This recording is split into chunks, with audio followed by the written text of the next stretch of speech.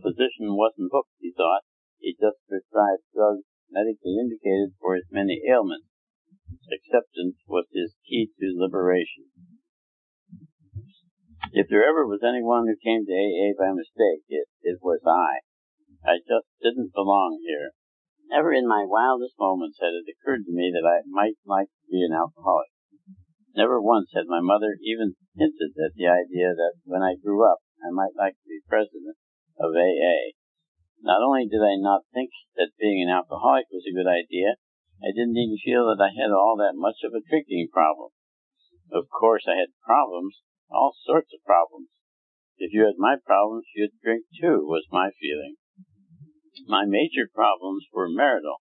If you had my wife, you'd drink too. Max and I had been married for 28 years when I ended up in AA. It started out as a good marriage, but it deteriorated over the years as she progressed through the various stages of qualifying for Al-Anon. At first she would say, "You don't love me, why don't you admit it?" Later she would say, "You don't like me, why don't you admit it?" And as her disease was reaching the terminal stages, she was screaming, you hate me, why don't you admit you hate me?" So I admitted it. I remember very well saying, "There's only one person in the world whose guts I hate worse than yours, and those are my own." She cried a bit and went to bed. That was the only answer to problems that she had left. I cried a bit, and then mixed me another drink. Today, we don't have to live like that anymore. Max hadn't gotten that way because I didn't care. Indeed, it seemed that I cared too much. I had sent her to 4 consecutive psychiatrists, and not one of them had gotten me sober. I also sent my kids to psychiatrists. I remember one time even the dog had a psychiatric diagnosis. I yelled at Max, "What do you mean that dog just needs more love? You tell that dumb cat and dog doctor he's not a Beverly Hills psychiatrist. All I want to know is, why does that dog wet in my lap every time I hold him? That dog hasn't wet my pants once since I joined AA, and neither have I." The harder I worked with Max, the sicker she got. So when it ended up at the psycho ward, I wasn't all that surprised. But then, when that steel door slammed shut, and she was the one that went home, I was amazed. I had begun to drink in the early years of pharmacy school in order to get to sleep. After going to school all day, working in the family drugstore all evening, and then studying until 1 or 2 in the morning, I would not be able to sleep soundly with everything I had been studying going around in my head. I would be half asleep and half awake, and in the morning I would be both tired and stupid. Then I found a solution. At the end of study time, I would drink 2 beers, jump in bed, sleep real fast, and wake up smart. I drank my way through school and always got honors. And as I went through pharmacy school, graduate school, medical school, internship, residency, and specialty training, and finally went into practice, my drinking kept increasing. But I thought it was because my responsibilities were increasing. If you had my responsibilities, if you needed to sleep like I do, you'd drink too. My drinking took place after work hours. I remember finding myself in the middle of the night in the doctor's parking lot at the hospital, with 1 foot in the car and 1 foot on the ground, not knowing which was the lead foot. Finding myself hanging up the telephone, then realizing I had gotten out of bed, answered the phone, turned on the light, and carried on a conversation with a patient. I didn't know whether I had told him to rush to the hospital and I'd meet him there, or to take 2 aspirin and call me in the morning. With a problem like that, I couldn't go back to sleep. So I'd sit up, watch old Wallace Beery movies on all-night TV, and drink. The longer the drinking continued, the shorter the time the alcohol would keep me asleep. I would have to drink myself back to sleep again and again throughout the night. But I never became a morning drinker. Instead, I had a 5 a.m. shut-off time. If it was 1 minute before 5, I'd drink myself back to sleep. If it was 1 minute after, I'd stay up and act like a martyr all day. It became progressively harder to get up in the morning, until one day I asked myself what I would do for a patient who felt this rotten. The answer came right back. I'd give him something to pep him up. So I immediately started taking and shooting pep pills. Eventually, I was taking 45 milligrams of the long-acting Benzaprine and 45 of the short-acting just to get out of bed in the morning. I took more through the day to increase the high and more to maintain it. When I overshot the mark, I'd take tranquilizers to level off. The pep pills affected my hearing at times. I couldn't listen fast enough to hear what I was saying. I'd think, I wonder why I'm saying that again. I've already said it 3 times. Still, I couldn't turn my mouth off. For the leveling off process, I just loved intravenous Demerol, but I found it hard to practice good medicine while shooting morphine. Following an injection, I would have to keep one hand busy scratching my constantly itching nose and would also have sudden uncontrollable urges to vomit. I never got much effect out of codeine and Percodan and the tranquilizers. However, for a period of time I was injecting pentothal intravenously to put myself to sleep. That's the stuff used when the oral surgeon puts a needle in your vein and says, count to 10, and before you can get to 2, you're asleep. Instant blackout was what it was, and it seemed delightful. I didn't feel I could lie in bed and squirt stuff in my veins while my kids and wife stood around watching me, so I kept the drug in my bag and the bag in the car and the car in the garage. Luckily, the garage was attached to the house. In the garage, I would put the needle in my vein and then try to figure out exactly how much medication to inject to overcome the pep pills while adding to the sleeping pills while ignoring the tranquilizers in order to get just enough to be able to pull out the needle, jerk the tourniquet, throw it in the car, slam the car door shut, run down the hall, and fall in bed before I fell asleep.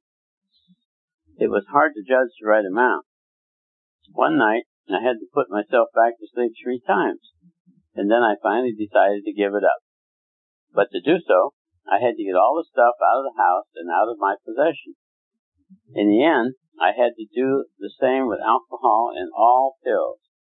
I wasn't able to quit chemicals as long as they were in the house. If they were around, I always found a need for them, especially the pills. I never in my life took a tranquilizer, sedative, or pep pill because I was a pillhead.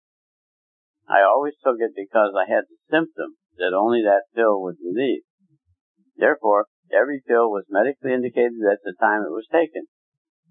For me, pills don't produce the desire to swallow a pill. They produce the symptoms that require that the pill be taken for relief. As a physician and pharmacist who had grown up in a drugstore home, I had a pill for every ill, and I was sick a lot.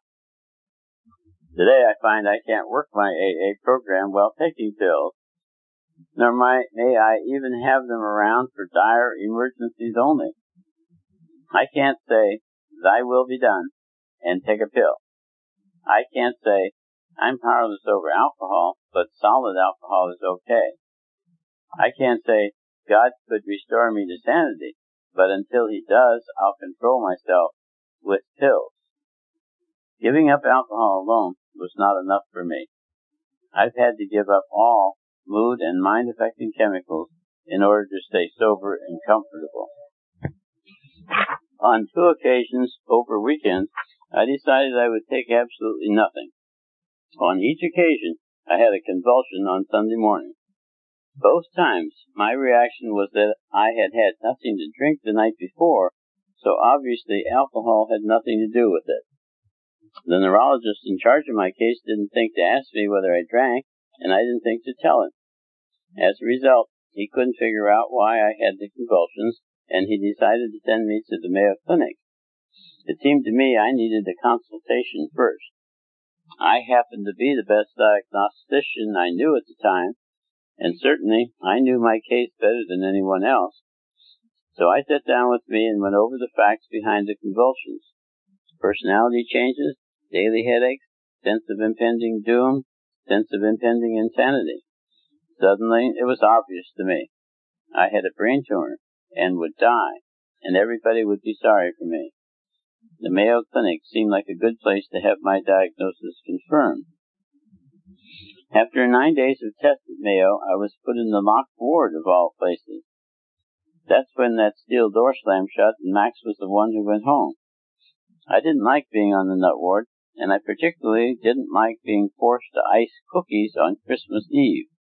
So I raised enough fuss that they finally agreed to let me sign out against medical advice. Max accepted responsibility for me after I had promised never to drink again, never to take another pill, never to swear again, never talk to girls again.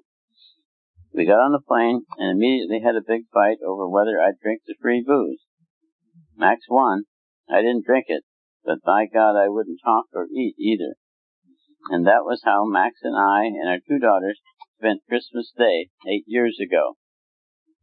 When we got home, I got a bottle of scotch and went to bed. The next day, Max called the neurologist and told him about the Mayo's psychiatrist's opinion. He arranged for me to see a local psychiatrist who quickly decided I should be in the mental health unit of our local hospital. The people there insisted on putting me in a ward, when Max and I both knew I ought to have a private room. Finally, she asked, "Do you realize he's on the staff of this hospital?" And I got my private room. Time went by very, very slowly on my second nut ward. I never could quite get the knack of it, and kept asking myself, what's a nice guy like me doing in a place like this? They wanted me to make leather belts, of all things. Had I gone to school all those years just to sit and make leather belts? Besides, I couldn't understand the instructions. The girl had explained them to me 4 times, and I was too embarrassed to ask her again. I am pleased to state, however, that I had gone to only a very few AA meetings before I was able to make a really beautiful pair of moccasins and half of a wallet. I wore those moccasins every night for the next 7 years until they wore out. For my 7th AA birthday, my program-oriented Al-Anon wife had my moccasins bronze. Now I own perhaps the most costly pair of moccasins anyone has ever seen, and they help me remember where I've been. In the hospital, I hung on to the idea I had had most of my life, that if I could just control the external environment, the internal environment would then be comfortable. Most of my time was spent writing letters, notes, orders, and lists of things for Max, who was also my office nurse, to do to keep the world running while I was locked up. One has to be pretty sick to do that, and perhaps one has to be even sicker to come back every day for a new list, as she did. Today, we don't have to live that way. Max still works with me in the office, but we have turned our wills and our lives and our work over to the care of God. Each with the other as a witness, we took the 3rd step out loud, just as it says in the big book. And life keeps getting simpler and easier as we try to reverse my old idea by taking care of the internal environment via the 12 steps and letting the external environment take care of itself. One day, as I sat there in the hospital, my psychiatrist walked up behind me and asked, "How'd you like to talk to the man from AA?" My reaction was that I'd already helped all the patients on the ward, and I still had plenty of problems of my own without trying to help some drunk from AA. But by the look on the psychiatrist's face, I could tell that it would really make him happy if I agreed. So, for no better reason than to make him happy, I agreed. Very shortly, I realized I had made a mistake, when this big clown came bounding into the room, almost shouting, "My name is Frank, and I'm an alcoholic, ha ha ha." I really felt sorry for him. The only thing in life he had to brag about was the fact that he was an alcoholic. It wasn't until later that he told me he was an attorney. Against my better judgment, I went to a meeting with him that night, and a strange thing began to happen. The psychiatrist, who had generally been ignoring me, now became quite interested. Every day he would ask me all kinds of questions about the AA meeting. At first I wondered whether he was alcoholic himself and was sending me to find out about AA. But it quickly became obvious that he had this childish notion instead. If he could get me to go to enough meetings while in the hospital, I would continue to go after he let me out. So, for no better reason than to fool him, I asked Frank to take me to a meeting every night. And Frank did set me up for a meeting every night except Friday, when he thought he might have a date with his girlfriend. That's a devil of a way to run an organization, I thought, and I reported Frank to the psychiatrist, who didn't seem perturbed. He just got someone else to take me on Fridays. Eventually, the psychiatrist discharged me from the hospital, and Max and I began going to meetings ourselves. Right from the start, I felt that they weren't really doing anything for me, but they sure were helping Max. We sat in the back and talked only to each other. It was precisely a year before I spoke at an AA meeting. Although we enjoyed the laughter in the early days, I heard a lot of things that I thought were stupid. I interpreted sober as meaning drinking but not being drunk. When a big, healthy-looking young fellow stood up there and said, "I'm a success today if I don't drink today," I thought, man, I've got 1,000 things to do before I can brag about not taking a drink, for God's sake. Of course, I was still drinking at the time. Today, there's absolutely nothing in the world more important to me than my keeping this alcoholic sober. Not taking a drink is by far the most important thing I do each day. It seemed that all they talked about at meetings was drinking, drinking, drinking. It made me thirsty. I wanted to talk about my many big problems. Drinking seemed a small one. And I knew that giving up one drink for one day wouldn't really do any good. Finally, after 7 months, I decided to try it. To this day, I am amazed at how many of my problems, most of which had nothing to do with drinking, I believe, have become manageable or have simply disappeared since I quit drinking. I had already given up all the narcotics, most of the pills, and some of the alcohol when I first came to AA. By early July, I had tapered off alcohol completely, and I got off all pills in the ensuing few months. When the compulsion to drink left, it was relatively easy to stay off alcohol. But for some time, it was difficult to keep from taking a pill when I had an appropriate symptom, such as a cough, pain, anxiety, insomnia, a muscle spasm, or an upset stomach. It has gotten progressively easier. Today, I feel I have used up my right to chemical peace of mind. It helped me a great deal to become convinced that alcohol was a disease, not a moral issue, that I had been drinking as a result of a compulsion, even though I had not been aware of the compulsion at the time, and that sobriety was not a matter of willpower. The people of AA had something that looked much better than what I had, but I was afraid to let go of what I had in order to try something new. There was a certain sense of security in the familiar. At last, acceptance proved to be the key to my drinking problem. After I had been around AA for 7 months, tapering off alcohol and pills, not finding the program working very well, I was finally able to say, "Okay, God, it is true that I, of all people, strange as it may seem, and even though I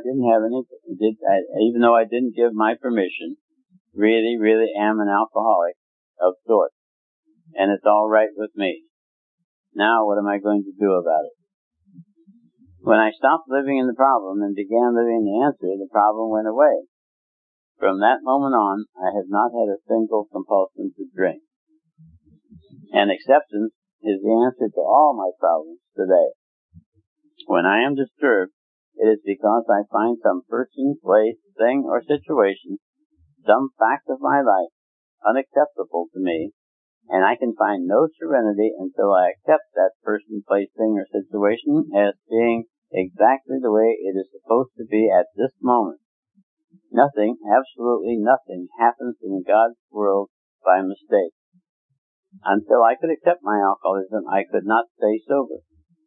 Unless I accept life completely on life's terms, I cannot be happy. I need to concentrate not so much on what needs to be changed in the world as on what needs to be changed in me and in my attitude. Shakespeare said, "All the world's a stage, and all the men and women merely players." He forgot to mention that I was the chief critic. I was always able to see the flaw in every person, every situation. and I was always glad to point it out because I knew you wanted perfection just as I did. AA and acceptance have taught me that there is a bit of good in the worst of us and a bit of bad in the best of us, that we are all children of God, and we each have a right to be here. When I complain about me or about you, I am complaining about God's handiwork. I am saying that I know better than God. For years, I was sure the worst thing that could happen to a nice guy like me would be that I would turn out to be an alcoholic. Today, I find it's the best thing that has ever happened to me. This proves I don't know what's good for me. And if I don't know what's good for me, then I don't know what's good or bad for you or for anyone. So I'm better off if I don't give advice, don't figure out I know what's best, and just accept life on life's terms as it is today, especially my own life as it actually is. Before AA, I judged myself by my intentions, while the world was judging me by my actions. Acceptance has been the answer to my marital problem. It's as though AA had given me a new pair of glasses. Max and I have been married now for 35 years. Prior to our marriage, when she was a shy, scrawny adolescent, I was able to see things in her that others couldn't necessarily see. Things like beauty, charm, gaiety, a gift for being easy to talk to, a sense of humor, and many other fine qualities. It was as if I had, rather than a Midas touch which turned everything to gold, a magnifying mind that magnified whatever it focused on. Over the years, as I thought about Max, the good qualities grew and grew, and we married. And all these qualities became more and more apparent to me, and we were happier and happier. But then, as I drank more and more, the alcohol seemed to affect my vision. Instead of continuing to see what was good about my wife, I began to see her defects. And the more I focused my mind on her defects, the more they grew and multiplied. Every defect I pointed out to her became greater and greater. Each time I told her she was a nothing, she receded a little more into nowhere. The more I drank, the more she wilted. Then one day in AA, I was told that I had the lenses in my glasses backwards. The courage to change in the Serenity Prayer meant not that I should change my marriage, but rather that I should change myself and learn to accept my spouse as she was. AA has given me a new pair of glasses. I can again focus on my wife's good qualities and watch them grow and grow and grow. I can do the same thing with an AA meeting. The more I focus my mind on its defects, late start, long drunk-along, cigarette smoke, the worse the meeting becomes. But when I try to see what I can add to the meeting rather than what I can get out of it, and when I focus my mind on what's good about it rather than what's wrong with it, the meeting keeps getting better and better. When I focus on what's good today, I have a good day. And when I focus on what's bad, I have a bad day. If I focus on the problem increases. If I focus on the answer increases. Today, Max and I try to communicate what we feel rather than what we think. We used to argue about our differing ideas, but we can't argue about our feelings. I can tell her she ought not to think a certain way, but I certainly can't take away her right to feel however she does feel. When we deal in feelings, we tend to come to know ourselves and each other much better. It hasn't been easy to work out this relationship with Max. On the contrary, the hardest place to work this program has been in my own home, with my own children, and finally with Max. It seems I should have learned to love my wife and family first, the newcomer to AA last. But it was the other way around.